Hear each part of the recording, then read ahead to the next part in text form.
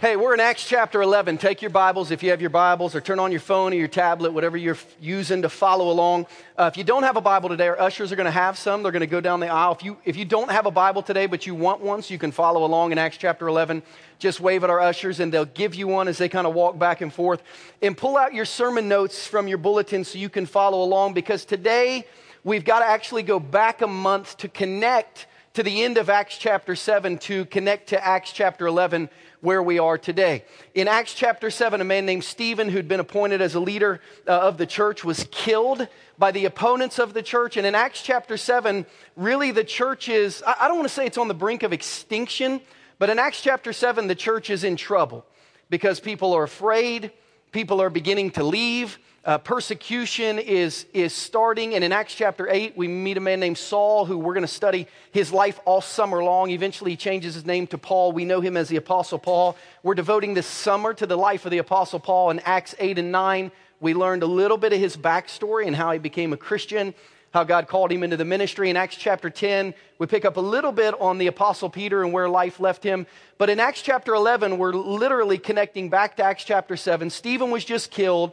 Persecution had broken out against the church, and Christianity was in trouble. The Christian church was in trouble because people didn't know what was going to happen if being a Christian meant that you might get killed, so everyone ran away. And in Acts chapter 11, verse 19 through 30, we find them, and we find out that what happened was miraculous. And here's what you need to write down before we start reading today. The church's worst day in Acts chapter 7. I mean, one of their leaders was killed, resulted in its best days in the future.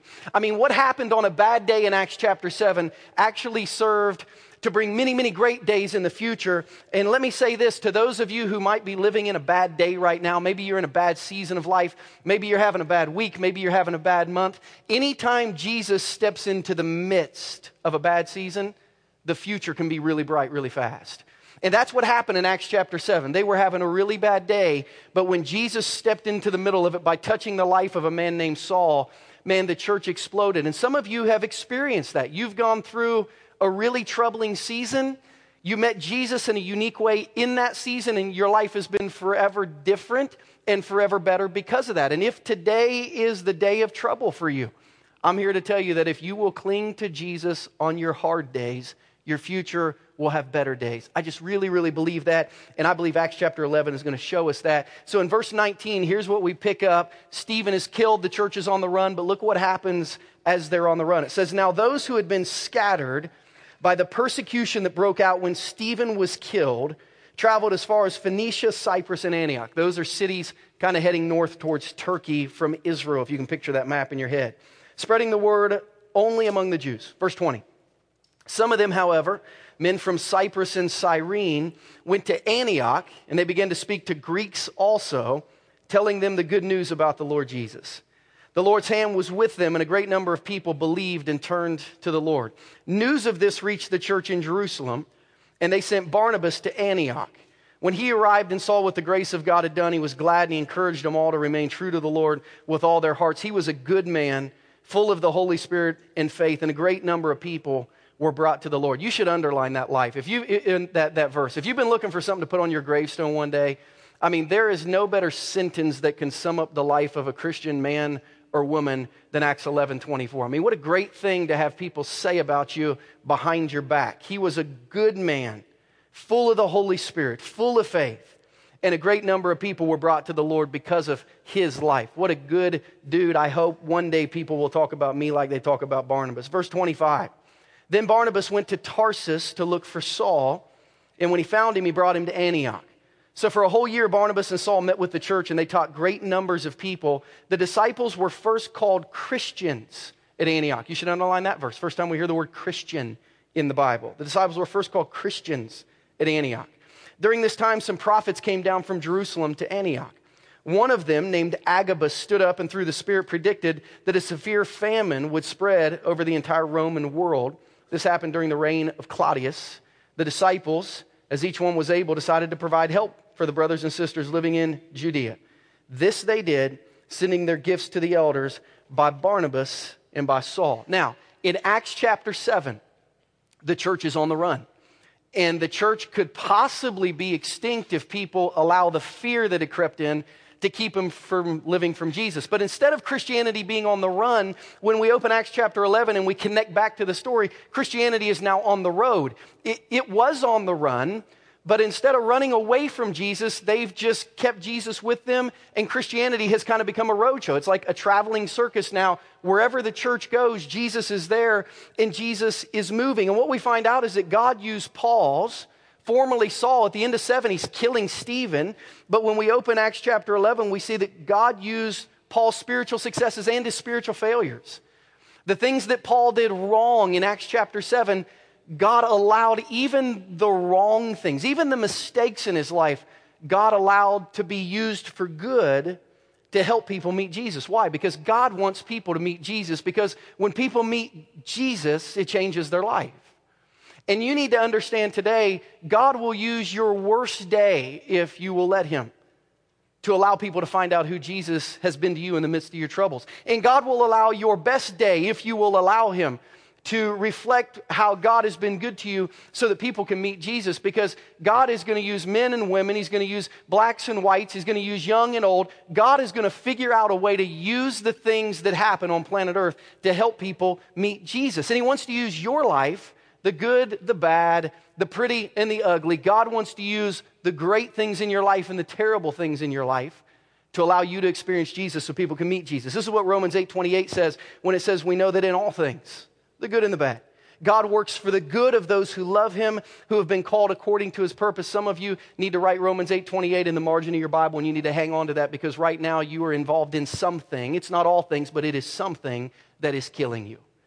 And you need to understand God is going to use that something in your life to help you know Jesus deeper and to help people meet Jesus if you'll just lean into what God is doing. But today we see Christianity on the road, and we see this terrible event in the life of Stephen that ends up sending the church in all kinds of places it would have never been without persecution. First, we're going to see three things, but first we're going to see what I call supernatural scattering. We're going to see a supernatural scattering. In verses 19 through 21, we find out some of the people who were in Jerusalem when Stephen was killed got scared. They went home, but instead of running away from the church, they ran to a new city and they just kept church going there. Here's what it says in verse 19. Now those who had been scattered by the persecution that broke out when Stephen was killed traveled as far as Phoenicia, Cyprus, and Antioch, spreading the word only among the Jews. Some of them, however, the men from Cyprus and Cyrene, they went to Antioch, and they began to speak to Greeks also, telling them the good news about the Lord Jesus. Here's what the first Christians ended up doing, and they weren't given a sermon on this. They just kind of did this. This was the DNA of early Christianity. For the early Christians, their place became their purpose. So when they were in Jerusalem, Jerusalem was the place where they gathered and told people about Jesus.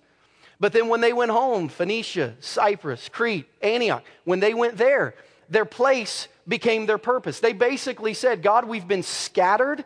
God, I'm somewhere different today than I was yesterday. God, I'm not sure where I'm going to be next week, but here's how I'm going to live my life, God. Wherever you put me, I'm going to live for Jesus and tell people about Jesus. Their scattering they saw as supernatural.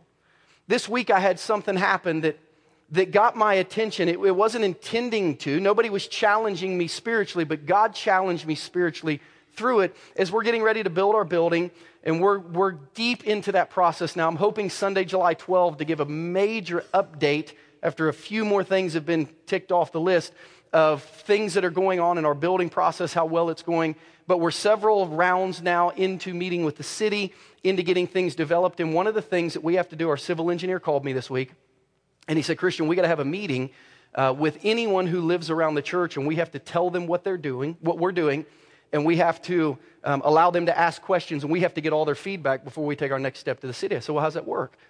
And he said, anyone who lives within 185 feet of our church property, we have to invite to a meeting and allow them to speak into the process. And I said, why do we have to do that? And he said, because it's possible that the church is going to impact anyone who lives within 185 feet of the building, and we want them to be aware that we're going to be there. And he wasn't talking about spiritual impact, but that's how I heard it. And I thought, you're darn right we're going to impact people who live around the church with the gospel of Jesus. So I was like, yeah, let's have a meeting. Let's invite everyone within 1,085 feet and tell them we're building a church that we want to have impact on your life. And I thought, man, okay, Jesus, so I had a civil engineer remind me that our church is going to have impact on people that are near it. But have I ever thought about that for my house? How about the people who live within 185 feet of my front door? Are they going to be impacted for Jesus just because I'm there? What about the people that live within 185 feet of your cubicle at work? Are they going to be impacted for Jesus just because you're there? What about the people that live within 185 feet of where your athletic team practices on a weeknight or plays on a weekend? Are they going to be impacted for Jesus just because you're there? How about when you go out to do your job and you're out and about in Kansas City? Is anyone within 185 feet of you have the opportunity to be impacted for Jesus because you're there? See, the early Christians said, listen, where I am, people are going to be impacted for Jesus. Just put me someplace, and that place becomes my purpose. Which makes me ask this question. What if God put us in our place on purpose? Not just for a purpose, but what if God put you in the house that you live in the neighborhood that you live in the city that you live in? What if God placed you on purpose for some specific impact? You say, Christian, how could you ever know that? I don't know, but what if he did? I heard a story from a guy in our church a few years ago that absolutely blew my mind. I mean, when he told me the story, I thought, that can't be true, but it's left me wondering. I heard a story from a man who came to our church. He came the second Sunday that we were open, September 25, 2011. And on that day, he gave his life to Jesus. He started getting real involved in our church. And one day, he heard my story about starting Journey. He heard that I was in Seoul, South Korea, that I'd been thinking about leaving ministry because I was just burned out by the way that I was doing it, that I was really discouraged, and that on October 23rd, 2009, I was in the basement of a church in Seoul, South Korea around 8 or 9 a.m. when a pastor from Australia talked about living in faith, and I believe that God spoke into my heart at that time that I was supposed to move my family to Lee Summit, Missouri, and to start a church. I'd never, to my knowledge, really been to Lee Summit. I'd lived in Kansas for the last decade. I'd lived in Ohio and Virginia before that. But I felt sitting in that basement that God was telling me to go to Lee Summit and start a church October 23rd, 2009, around 8 or 9 o'clock in the morning. He heard me say that. And he said, Christian, when you said that, you were preaching, when you said that, he said, man, chills went up my spine. Got goosebumps on my arms. He said, I knew I had to meet with you. So it took us 4 months to get together. He's really busy. I was really busy. But we finally got together and we sat down. And he said, I have to tell you my story. So I said, tell me your story. So he told me a story about growing up in a real small town in southeastern Kansas. And he said, around 7th grade, he said, I began to drink alcohol. And he said, I very quickly became an alcoholic. And he said, I have struggled with alcohol my entire life, starting in middle school, my entire life. Every weekend I struggled with alcohol. And he said, when it went to college, I just got out of hand. And he said, I was able to kind of get through college, but after college, it got really, really bad. And he said, on my 24th birthday, some friends for work threw a party for me. And he said, Christian, I drank more that night than I've ever drank. And he said, I did the most embarrassing things in my life, to this point in my life, on that night. He said, I had some coworkers there who I offended horribly. He said, I said and did some things that should have gotten me fired from my job. They didn't. But he said, I went home that night and I was embarrassed and ashamed about who I was, and I did not know how to change. So he said, I got home a little bit after midnight that night, and he said, I'm laying in my bed, and he said, I just cried, Lord, please send someone to help me. I don't know what to do. Lord, please send someone to help me because I don't know what to do. I said, okay. I've heard some stories like that. He said, Christian, that was October 22nd, 2009, my 24th birthday. I said, okay. He said, I prayed that prayer on October 22nd, 2009, about the time, October 23rd, 2009, you were sitting in South Korea in the basement of a church. And he said, let me tell you what happened. He said, I didn't live in Lee Summit at that time. You didn't live in Lee Summit at that time. But he said, 2 years later, I found myself moving to Lee Summit. And he said, I moved into my apartment on September 18th, 2011, the day we started the church. He said, the person who lived there before me had left their mail in their mailbox. So I moved into my apartment. One of the first things I did is I saw we had mail. I checked it, and there was a flyer for your church that had started that day in the mailbox. So he said, the next Sunday I came, I gave my life to Jesus.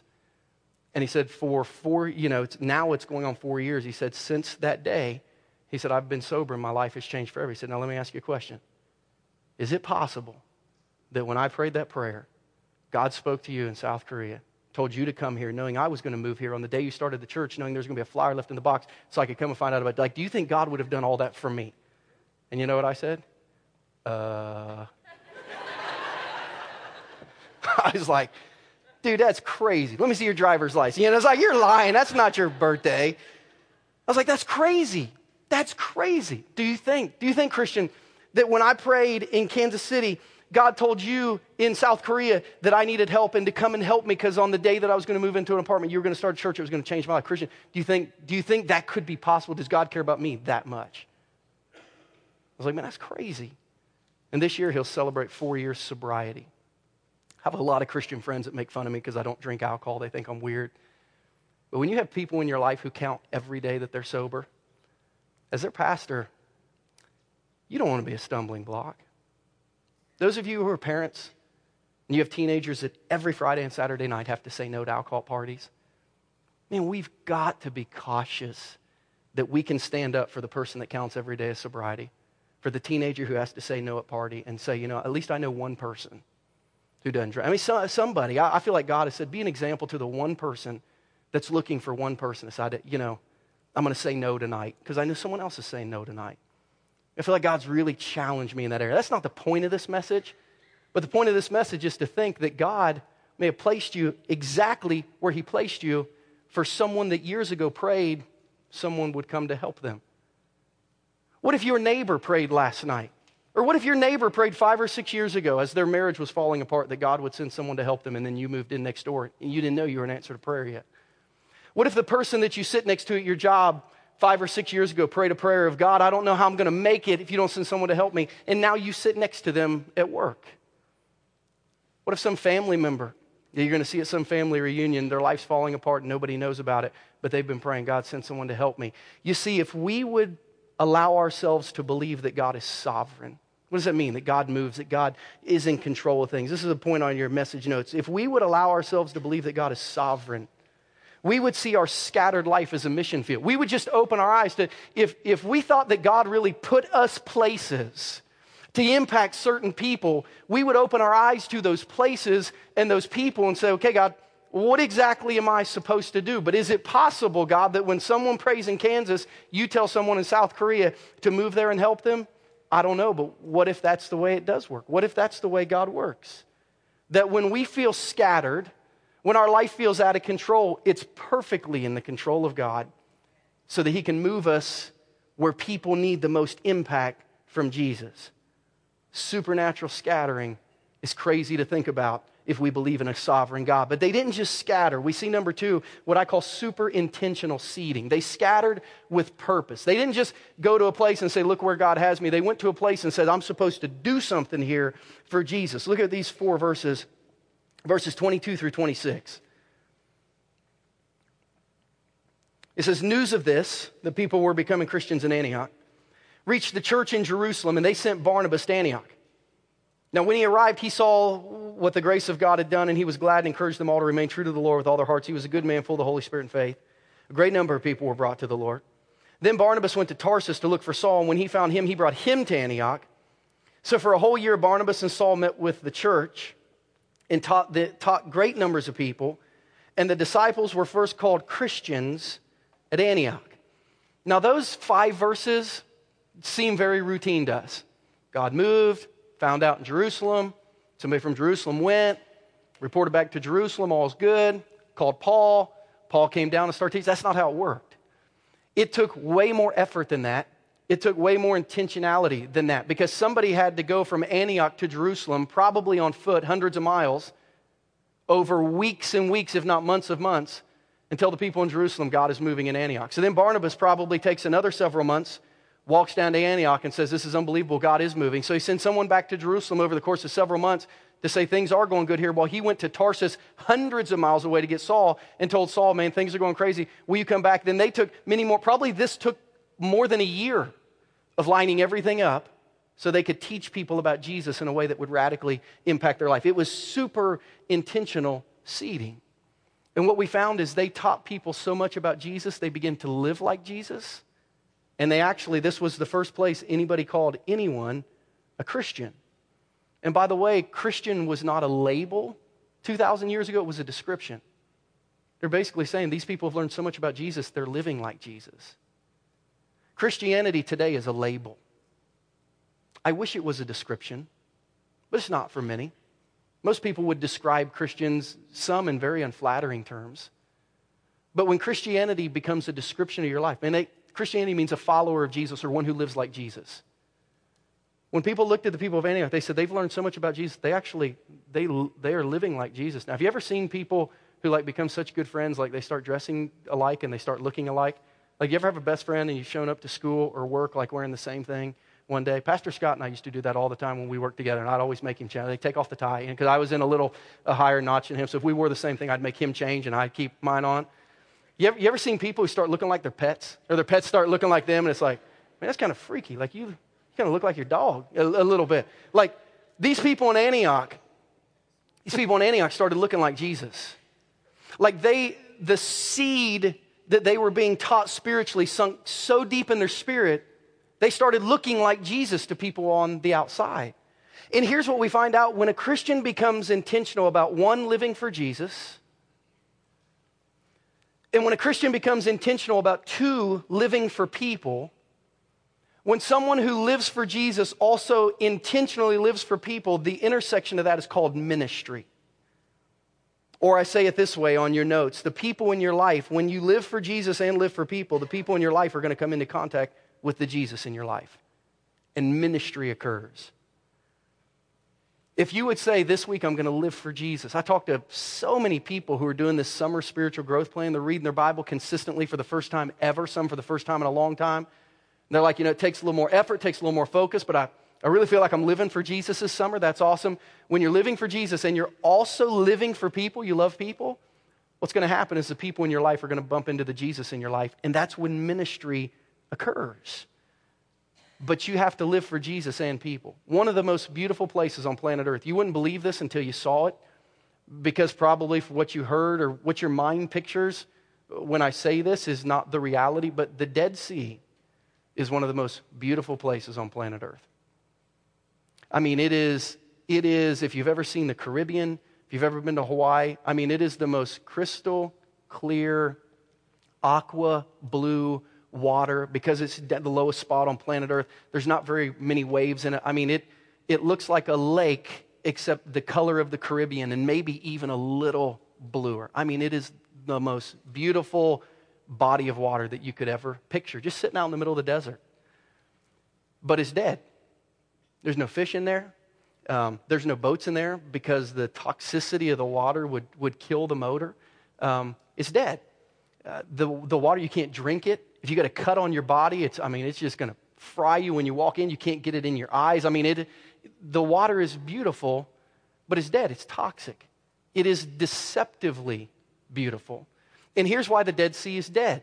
Because the Jordan River flows into the Dead Sea, but the Dead Sea is at such a low elevation that nothing flows out of it. So healthy flows in, but when healthy flows in and stops, eventually it all dies. And it reminds me a little bit of the church. Because there are some churches that are deceptively beautiful on Sunday mornings. There are churches full of people with their Bibles on their lap, with their pens in their hand, with their notes out. They're singing, they're worshiping, they're raising their hands, they're yelling like crazy people on the second row. We're yelling here today. I mean, it's quite the thing to look at. It's beautiful to see, but it's deceptively beautiful. Because when a church on Sunday morning takes in, but then they don't go throughout the week and give out Jesus, like if all you ever do is take in Jesus, but you never give out Jesus, you're like the Dead Sea. You've got healthy flowing in, but it stops when it gets to you. And a church full of people who will live for Jesus, but who will not in turn also go and live for people, that's a deceptively beautiful, dead church. And these people left Jerusalem on the run. They were living for Jesus, but they also lived for the people in their lives. And listen, the region around the Dead Sea is one of the most desertous, sparse areas in the entire Middle East. You literally cannot survive there. It's so hot and it's so barren, because there's nothing from the Dead Sea you can take to add life or value to anything. And there are some Christians who are living beside some people who are parched spiritually. There are some Christians who are working next to people who are dying spiritually. And if you would just allow a little bit of the Jesus in you to kind of sprinkle them every now and then, it might bring some life and some hope to them, and possibly it would allow them to meet Jesus in a way that would change them forever. So as Christians, we have to be aware not to be deceptively beautiful where we take in, but nothing ever flows out of us from Jesus. Because when we live for Jesus and we live for people, people will come into contact with Jesus and ministry happens. And then the coolest thing about this church in Acts chapter 11 is we see supernatural scattering. Where they went, God used. And we see this super intentional living. But then we see this super impactful service. We see this super impactful service. This church was a church that made a difference. That's what I mean by service. Not a church service, but in serving people. We have people in our church today wearing difference maker shirts. We have banners hanging up saying difference makers. We're saying we want to build a building to make a difference in our community. I wear a little wristband throughout the week that says difference makers. On Sunday, I wear one that's written in Hebrew that says difference maker because I want to remind myself that God uses Christians to make a difference in the life of people. And we see that here in Acts chapter 11, verses 27 through 30. Look what happened as they were getting close to Jesus, as they were having impact on people. It says, during this time, some prophets came down from Jerusalem to Antioch. One of them, named Agabus, stood up and through the Spirit predicted that a severe famine would spread over the entire Roman world. It happened during the reign of Claudius. The disciples, as each one was able, decided to provide help for the brothers and sisters living in Judea. This they did, sending their gifts to the elders by Barnabas and Saul. Listen, basically this church that was together living for Jesus, living for people, impacting where they live, heard about a need that needed to be met, and they said, we should do something. Someone stood up and said, there's going to be some hurting people in the world, and this church said, well, we should do something. And it's interesting because this is the first recorded time in the book of Acts that any local community congregation took an offering. And one of the first offerings that the church ever took was to meet the needs of hurting people. That's the reason they were motivated to give money. There's some people who need some stuff, we should help. This was the message and the thought of the early church. Because the reality is, when someone pours blessing into your life, many times we see it as the hand of God in our life. You know, one of the places we do ministry is in India. And you may or may not remember, on December 26, 2004, one of the most devastating natural tragedies ever happened. A tsunami hit the Indian Ocean, and more than 250,000 people were killed over the next 24 hours in 14 different countries. I want you to think about that. 250,000 people were killed by this tsunami. A few years after that tsunami killed people, we were in India. And we were working with a ministry who did a lot of ministry along the coast of southern India where tens of thousands of people had been killed. India had the third most people killed of any of the major 14 countries that were hit. And we asked the guy about the tsunami and what had happened. We were with a pastor named Raymond riding around in a car in India. And we said, tell us what you're doing. And he told us what we were doing. And we said, man, are the people still afraid of the ocean? What do they say about the tsunami? And he said something that I had to ask him what he meant. He said they actually call that tsunami the golden tsunami. So what does that mean, golden tsunami? Why would they call it a golden tsunami? He said they call it the golden tsunami because although there was so much devastation, it was followed by so much blessing that they saw the tsunami, the end result of the tsunami, as a blessing because old villages made of straw were washed away. And people from all over the world came and built concrete homes in their places. And he said fishing villages, which were on the coast, they and their boats were swept away. And he said people from around the world, most of them Christians, came and replaced it with new boats, better fishing nets, better opportunities. So they said they looked at the blessing that resulted from the tragedy. They said they actually called it the golden tsunami. It was a bad day, but it resulted in so much blessing, they actually thanked God for the tsunami. And I thought, man, shouldn't people see churches like that? Like if you can see a tsunami as a blessing because good comes from it, shouldn't everyone in our community think of churches as golden churches because of what the church is doing in their life, because the church blesses them, because the church helps them? The reality is a church has to exist to meet the needs of their community, not just to teach the Christians in the community. God's church was birthed, and in the book of Acts, we see a church aware of needs and meeting needs.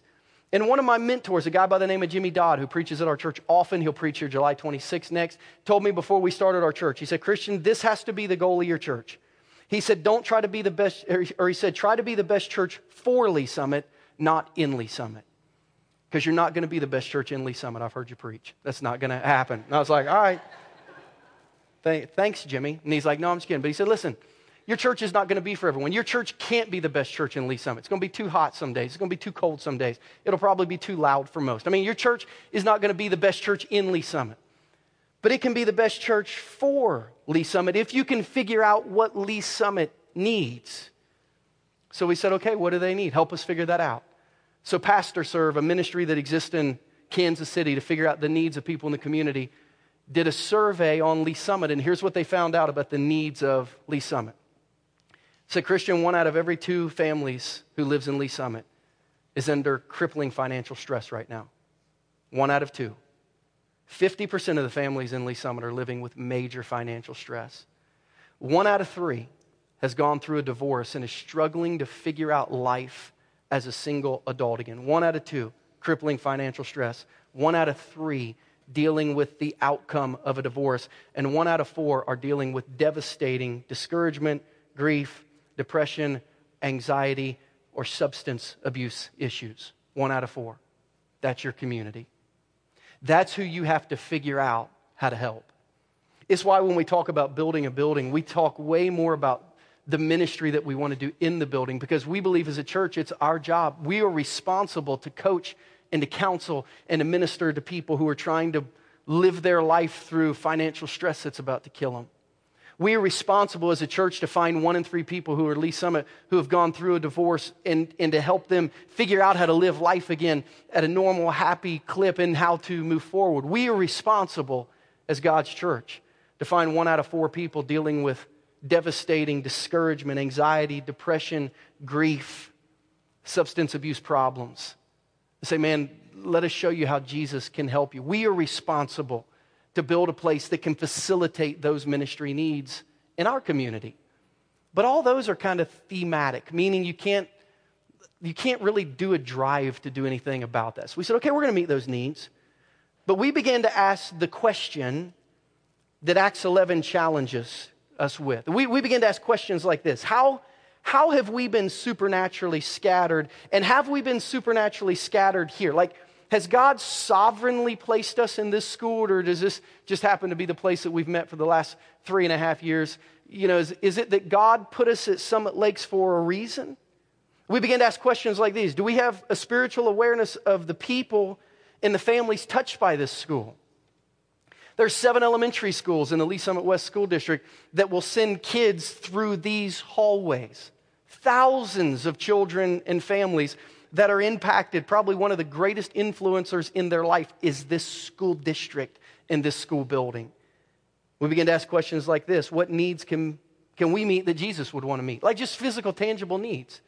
What can we do because we're at a certain place at a certain time that needs to be done that Jesus would want to be done? So we started calling the schools in this area. We called the 7 elementary schools in this area. We talked to their guidance counselors. We talked to some of their assistant principals and their principals and said, we're here. We exist in your community.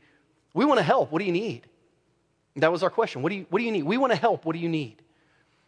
And they said, the biggest need we have is to make sure all our kids are supplied really well for school so they can step into a learning environment ready to go. We said, okay, how do we do that? And school started telling us, we have this many kids that need a backpack full of school supplies. And another one said, we have this many kids that need a backpack full of school supplies. We had another school, 7 different schools that said, here's what we need. You want to help us? You want to help people who are impacted by the place that you're at? Here's what we need. So we put together, it's inside your bulletin, you can pull it out, what we're calling our Back to School Backpack Project. Because we believe, just like in Acts chapter 11, that we're here for a reason. We believe we meet in this school for a reason. And we're so grateful that the school district has been so kind and so generous in hosting us for so long. Churches could never do enough to support their local school district and how they have treated us. But when we go to the school and say, what do you need? We know people need Jesus. We get that. We know parents need comforting. We get all that. But like tangibly, what do you need that we can give you? They said, we need backpacks filled with school supplies. So our goal as a church between now and August 15 is to buy, assemble, gather, and deliver 250 backpacks to 7 local elementary schools for 250 elementary school students and families here's what I think. I think a lot of their parents have already been saying, God, you're going to have to help me with this. And they're just hoping God's listening, and they're going to realize because of what our church is doing that He is. Say, how can I help? You can help a lot of different ways. We have calculated that to buy a backpack and to put all the school supplies in it, they're different kindergarten through 6th grade, it was going to be around $50. So there are a lot of you in here who can say, hey, I will give an extra $50 to purchase a backpack filled with school supplies for a student. But not everyone can give. Now, some can give a lot. Some of you say, listen, I don't have 10 minutes to even buy an eraser, but I'll give $1,000. Go have somebody buy 10. I can give a lot. I don't have a lot of time. Some of you say, I can't give anything right now, but I can help. So what can I do? Some of you say, I'd love to make this a project for our family. So you can give, and then we'll go get stuff. Or option number 2, you can shop. You can tell us, hey, I want to get this myself, so you can check this, and we'll send you an email and say, here's exactly what you need to get, and you can go get that, you and your family, and you can bring it back. You can be a surrogate shopper. You say, what does that mean? That means there are people who are going to give money who don't have time to go get it. You have time to go get it, but maybe you don't have money to give right now. So you say, I'll shop for someone who can't shop. And we can put you on an email list and say, hey, we're going to give you some money, go buy all these things. You can sort and pack. We're going to have piles of glue and markers and pencils and backpacks to get sorted and packed up. Or you can help deliver, take them to schools. We've told these schools, we don't want you to do anything special for us or our church. We're not going to wear our church shirts. This isn't a Journey thing. This is a Jesus thing. Listen, if people believe Journey's blessed them, that's only going to go so far. If they believe Jesus is blessed them, that might hang with them the rest of their life. So we'd rather them know Jesus than Journey. We think that's probably healthier for people. But as a church, we've been shown a need in our place we can meet. And it's up to us to do something about it. You see, in Acts chapter 11, someone stood up and said, there's a need. And the church said, all right, how can we help? And everyone did what they could do. Now, the truth is, if no one gives for this, we're going to do it anyway. As a church, we'll take a portion of our missions budget and we'll go spend it. I had actually somebody ask me as they did the math on this. This is close to a $12,000 project. So, Christian, do you really believe you ought to ask people in the church for more money after all they're giving for the building, after all we're doing for this? Like, we already give aways. Do you really think this is the time to ask for more money for stuff like this? And my answer was, if we don't do stuff like this, I don't want to build a building. Because we've been called to do stuff like this is more important than a building. So if we can't do both, one's going to get left behind, and it's not going to be kids in our community who are in need. So yeah, I believe it's the right time. You say, what if a little less comes in for the building? We'll get a few less chairs. Some of them can sit on the floor for a little while until you get motivated to buy some more, and then we'll buy some more chairs. I mean, we'll figure it out. It'll all work out. It'll be okay. But I believe God has shown us a need that our church, who I know loves Jesus and who I know loves people, this is a chance for those two things to intersect and for us to do something. So I'm going to ask you to pray about helping in one of those 5 ways and to say, let's make it happen. And our church, by August 15, is going to drop a bunch of backpacks off at schools, and we're not going to say, you're welcome, Journey. We're going to give them to the counselors and say, you give them to the families. Don't even mention us. But we want in the back of that counselor's mind them to know. And the people in this community who act like Jesus, and they're really getting it done. That's what we want the testimony of our church and our Jesus to be. Let's pray together.